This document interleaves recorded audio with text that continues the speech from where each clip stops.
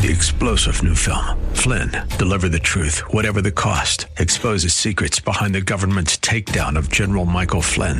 Flynn knew what the intel world had been up to. He ordered the first audit of the use of contractors. This set off alarm bells. He told the truth. He was the most dangerous person for Donald Trump to hire. They had to get rid of Flynn.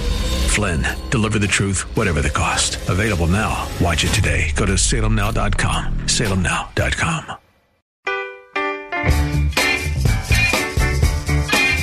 Say the word and you'll be free. Say the word and be like me. Say the word and thinking of. Earnestly seek to commend yourself to God as an approved worker who has nothing to be ashamed of, handling the word of truth with precision.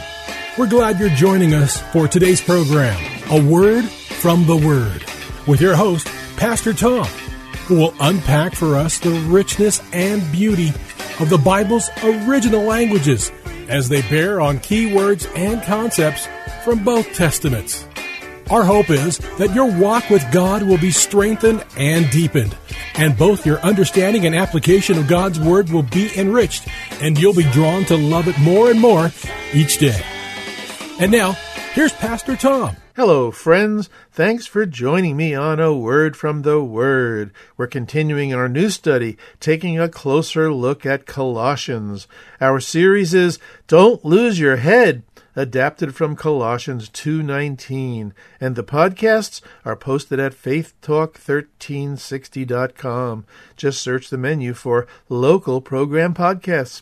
Today, part 3 is Listen, Do You Want to Know a Secret? Borrowed from an early Beatles song sung by George Harrison. We've been tracing the supremacy of Christ in this incredible letter written to the congregation of Christ followers in the city of Colossae. Friends, I've been a Star Trek genre fan since the original series aired, and I'm now a Star Trek Next Generation aficionado. In the Next Gen saga, one of my favorite episodes is called Clues.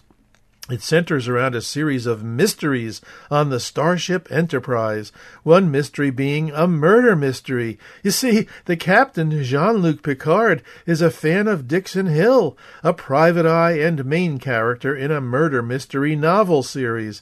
Turns out that he often spends his leisure time on the ship's holodeck, reenacting the Dixon Hill novels, playing Dixon Hill, and solving various murder mysteries. Well, a second mystery that occurs grabs the attention of the ship's chief medical officer, Dr. Beverly Crusher, who's growing a particular strain of moss in her lab. You see, one of her hobbies and pastimes is ethnobotany. Her mystery plunges her into investigating what unusual conditions occurred on the Enterprise that caused her moss to show a full day's growth in a matter of minutes. Still a third mystery, one that stymies the chief engineer, Lieutenant Commander Geordi LaForge, eventually draws the captain and nearly all other bridge officers into solving this puzzle, because a planet they're studying suddenly changes its physical appearance and chemical properties, giving off readings that contradict information gathered earlier. And on top of these major mysteries, several minor mysteries surface. The ship's chief of security, Lieutenant Worf, shows evidence his wrist was broken and repaired. And the ship's counselor, Deanna Troi, a telepath, isn't feeling right and displays unusual strain and fatigue. Well, with the exception of Captain Picard's recreational mystery, the Enterprise's real-life mysteries all have an underlying cause, a cause that is rooted in the experience of yet another senior officer, the artificial life form known as Commander Data, often called an android. As the story unfolds, we learn that the sector of the galaxy being explored is inhabited by a race of aliens who are xenophobes. That is, they fear strangers or foreigners, and they've devised a way to keep all curious explorers or invaders out of their region. Approaching starships encounter a supposed cosmic disturbance that they're led to believe catapults them a great distance away from their original position. In actuality, however, this cosmic disturbance is a ruse, a distraction, an artificial condition created to shield this xenophobe race's identity from outsiders. What they actually do is stun a crew into unconsciousness, then commandeer their ship and navigate it to a distant location, leave it there, and return to their homeworld. When the original crew wakes up, they believe they've encountered a disturbance, were probably knocked unconscious, count their blessings that they survived, and move on. However, this time Data's mechanical makeup renders him immune to the stunning effect. He remained conscious when the aliens overtook their ship. So he's forced into entering into a bargaining agreement with the aliens to protect the lives of his fellow crew members. And this bargaining agreement requires him to tamper with the ship's record of time and falsify the data gathered on the aliens' planet to coax the crew to leave that region. But friends, human curiosity and unsolved mysteries and clues left unanswered all undermine Data's efforts and delay the ship from leaving that region. Eventually, the captain and crew are brought into a face-to-face confrontation with the aliens, who intend to destroy them now that their existence has been discovered. Tension mounts as Captain Picard attempts to defend the human race, explain that the human drive to solve mysteries, the human zeal to put pieces of a puzzle together and leave no clues or loose ends to tie up, is what brought on this precarious situation. Well, this tension is finally diffused, and the story resolved when the aliens give the humans a second chance. This time they must rid the ship of all the clues from their first encounter, be stunned again, their short-term memories erased again, which takes about a full day, and Commander Data is sworn to secrecy, never to reveal what really happened. Well, friends, you're probably wondering what all this has to do with Colossians, right? And I'm happy to share with you that this drive to explore the mysteries of the universe appears to be an innate drive in us human beings. This drive was strong in the world in which Christianity emerged, and it is just as strong in our present time in history. The quest for knowledge, the quest to know the answers to life's mysteries, in my opinion, is a byproduct of God placing eternity in our hearts when He created us, as Ecclesiastes 3:11 suggests. And this sense of there being something out there, something greater than ourselves yet to be discovered, is evidenced by our wonder, our search for the answers to the big 5 questions in life. You know them, right? The 5 W's. Who am I? What is life all about? When did things begin? Where am I headed? And why am I here? Well, friends, these 5 big questions are actually answered in seed form in the first 23 verses of chapter 1 of Colossians, verses we've looked at together in the first 2 sessions of this series, verses worth reviewing before we move on to session 3 today. We'll skip Paul's intro and greetings and look at verses 3 through 23. We always thank God, and we refers to Paul and Timothy, the Father of our Lord Jesus Christ, when we pray for you, because we've heard of your faith in Christ Jesus, and of the love you have for all His people, the faith and love that springs from the hope stored up for you in heaven.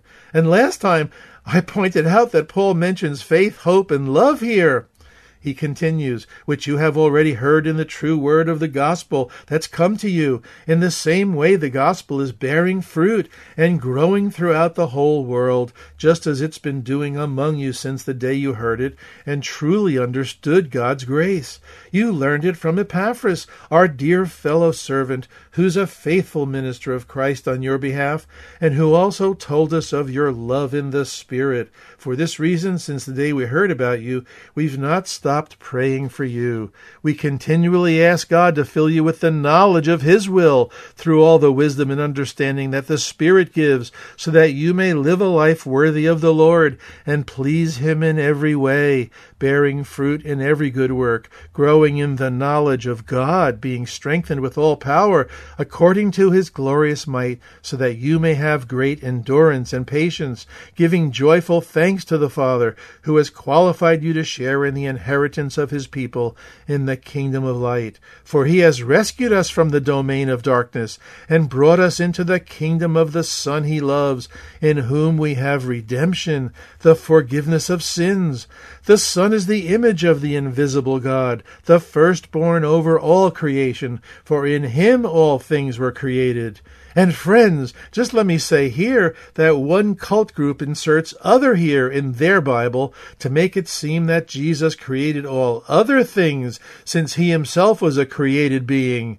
This is totally incorrect and out of character with the remainder of these verses and many others in the New Testament.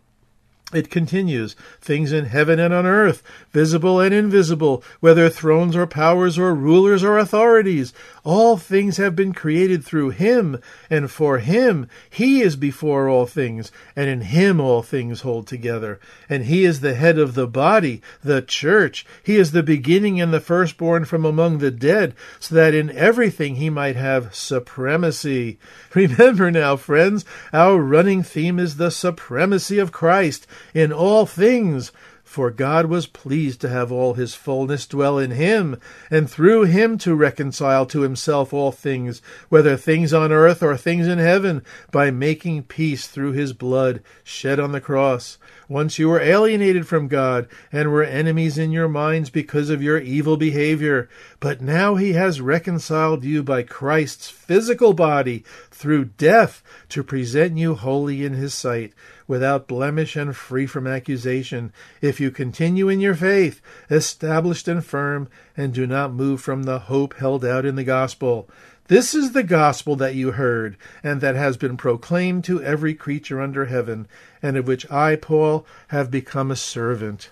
So, friends, from these first 23 verses, let's extract those 5 big questions and see just how Paul answers them, okay? In verse 2, Paul's greeting, it's directed to faithful believers in Christ. We could steamroll right past these 2 critical words because they answer big question number 1, who am I? If you're a follower or disciple of Jesus, then you're in Christ. This is your identity now, so don't lose sight of it. In verse 4, we find the phrase, we have heard of your faith in Christ Jesus. So not only are we in Christ, we have faith in Christ. Faith meaning a believing and trusting relationship, cleaving to Jesus in and for all things. Amen? In verse 13, we learn that we not are only in Christ and in a trusting relationship with him, we've also been brought into a new kingdom, a kingdom of light. And if that weren't fantastic enough, friends, we're not only in Christ, not only in a trusting relationship with him, we've not only been brought into a new kingdom, but we now have redemption and the forgiveness of our sins. Now for big question number 2. What is life all about? Paul answers this in verses 9 and 10. This life that we now have in Christ, its purpose and meaning is to now about living a life worthy of the Lord and pleasing him in every way and bearing fruit in every good work and growing in the knowledge and wisdom of God. Wow! Let me pause here for just a moment, friends, so we don't get the wrong impression of this phrase, live a life worthy of the Lord. We could easily slip into thinking that we have to make ourselves worthy of God, and that would be totally incorrect. Last time I shared that this phrase, worthy of the Lord, is an adaptation by Paul from a common phrase in the first century pagan world, worthy of God, or the gods. This expression, worthy of God, lowercase g, appeared in ancient pagan inscriptions. This pagan religious phrase pictures a person's life being weighed on scales to determine its worth. But Paul captures this phrase in an attempt to motivate or stir up the Colossians, as if to say, if devotees to pagan gods knew they were supposed to walk in a worthy manner, then certainly you Colossian Christians should dedicate your lives to the one true and living God in order to please him. Now, big question number 3. When did things begin, or when was everything created? Paul answers this in verses 16 and 17. Jesus created everything. In the beginning. including things in the heavens, things on earth, visible and invisible, the entire angelic order, and Jesus holds everything together. These sentiments of Paul are also echoed by the Apostle John in the opening verses of his gospel. Check out John chapter 1, verses 1 through 3. And guess what? These verses begin with, "In the beginning." John intentionally echoes Genesis 1:1. In the beginning, God created the heavens and the earth. Big question number 4. Where am I headed or going? Paul answers this wonderfully in verses 12 through 14 using two metaphors for heaven, the kingdom of light and the kingdom of the Son he loves, meaning, of course, Jesus. And verse 14 reminds us that we have the promise of heaven because we've been redeemed and have been forgiven of our sins because of what Jesus, the Son of God, has done. Now remember, friends, many of us were not heading there. Many of us were previously aligned with the domain of darkness, and our destiny was the kingdom of Satan, as other verses in Colossians 1 imply. And guess what? Like many of you, I got a transfer. I was redeemed. I was purchased out of the slave market of sin and adopted into a new family, a kingdom of love whose king or head is none other than Jesus. And this kingdom of love is also a kingdom of light, a kingdom of revelation, if you will, true revelation, true knowledge of the one true God, and true knowledge even of ourselves. Finally, big question number 5. Why am I here? This too is answered straight away by Paul in verses 1, 9, 10, and 23. In other words, we're here to discover and do the will of God. We're here to bear fruit and grow. We're here to become servants of the gospel like Paul and Epaphras. And we soon discover that sharing the good news is like letting others in on a secret and disclosing to others a mystery, if you will.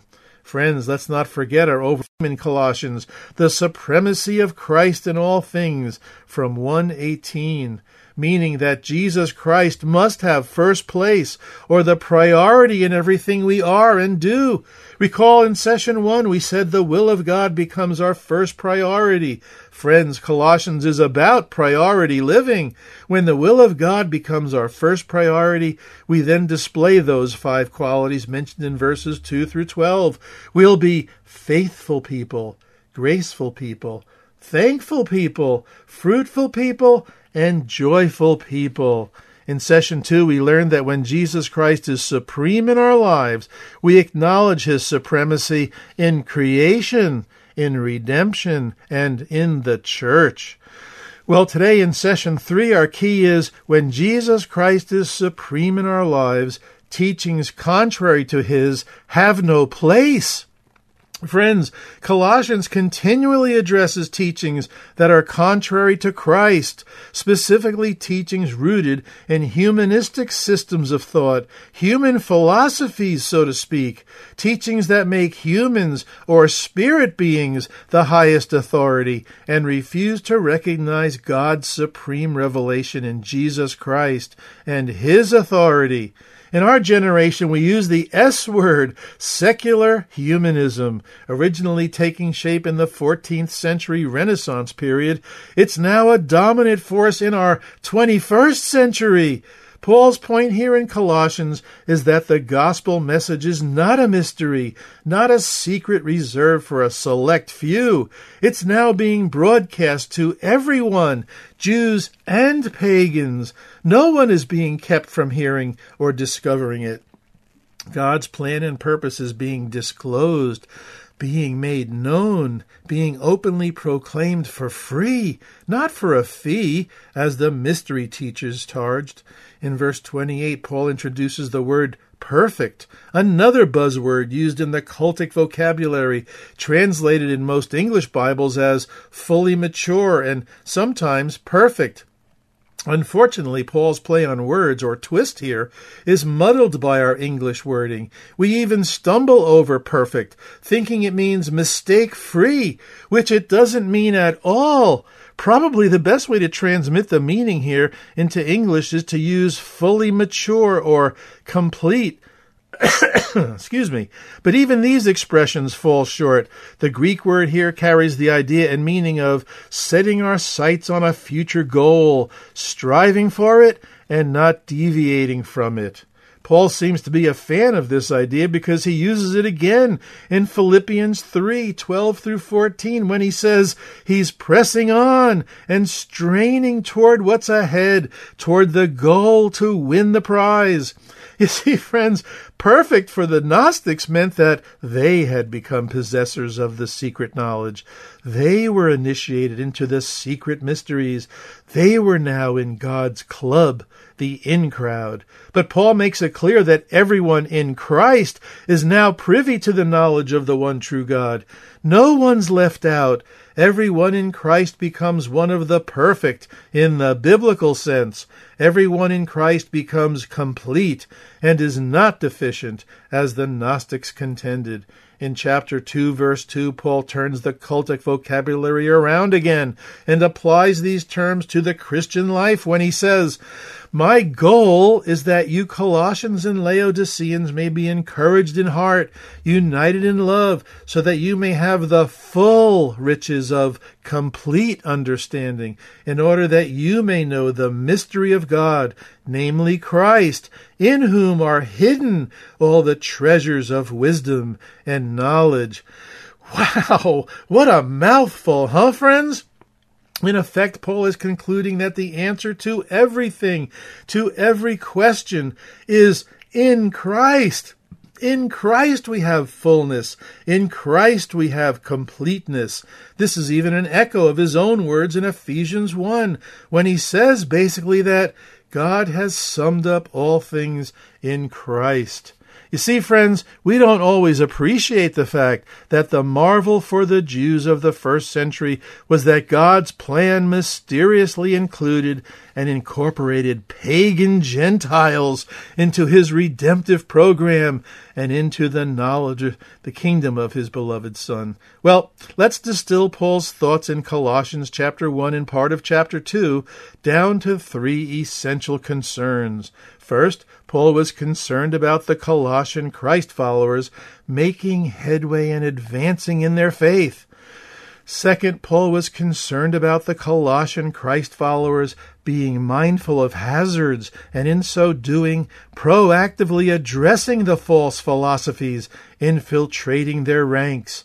And third, Paul was concerned about the Colossian Christ followers not mixing heresy with truth. In other words, he wanted to be assured that they were steadfastly adhering to the fundamental beliefs they had learned when they first heard the gospel.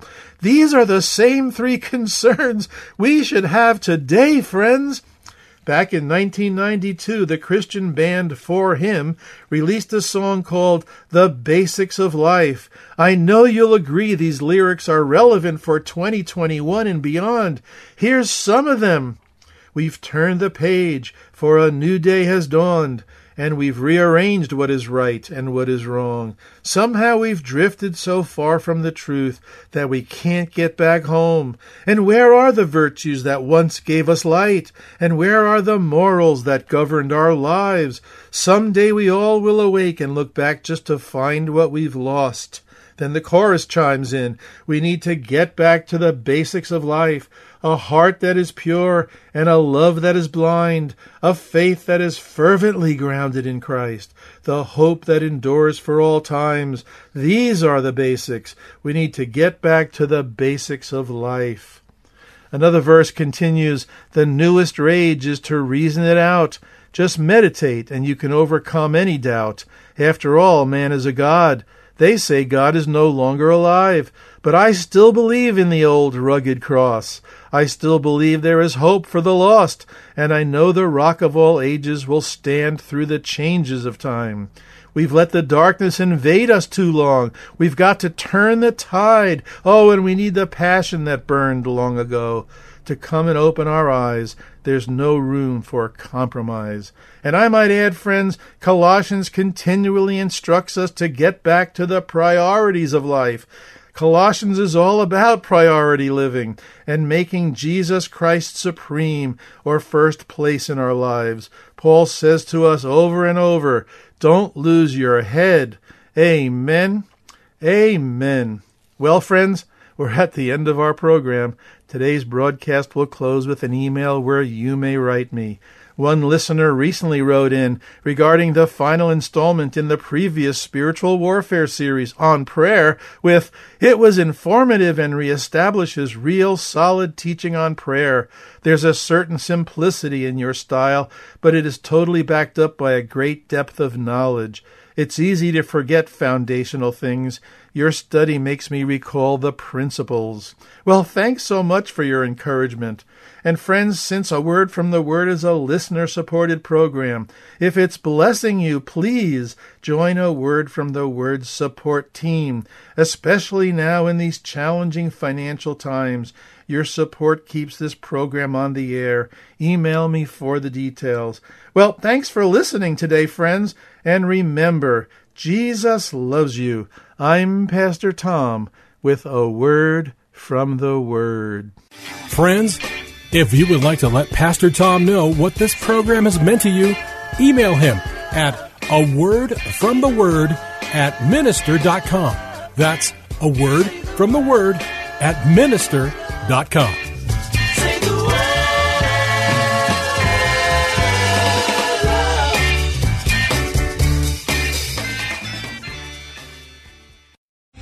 3-star General Michael J. Flynn, head of the Pentagon Intelligence Agency, knew all the government's dirty secrets. He was one of the most respected generals in the military. Flynn knew what the intel world had been up to. He understood its funding. He ordered the first audit of the use of contractors. This set off alarm bells.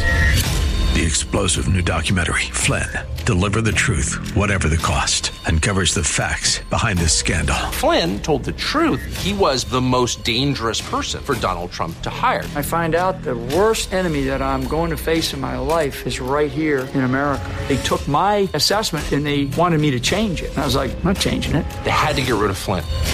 With in-depth interviews, archival footage, and never-before-seen personal records of the man behind the headlines. I just felt like I was drowning. Flynn, Deliver the Truth, Whatever the Cost. Available now. Watch it today. Go to salemnow.com. salemnow.com.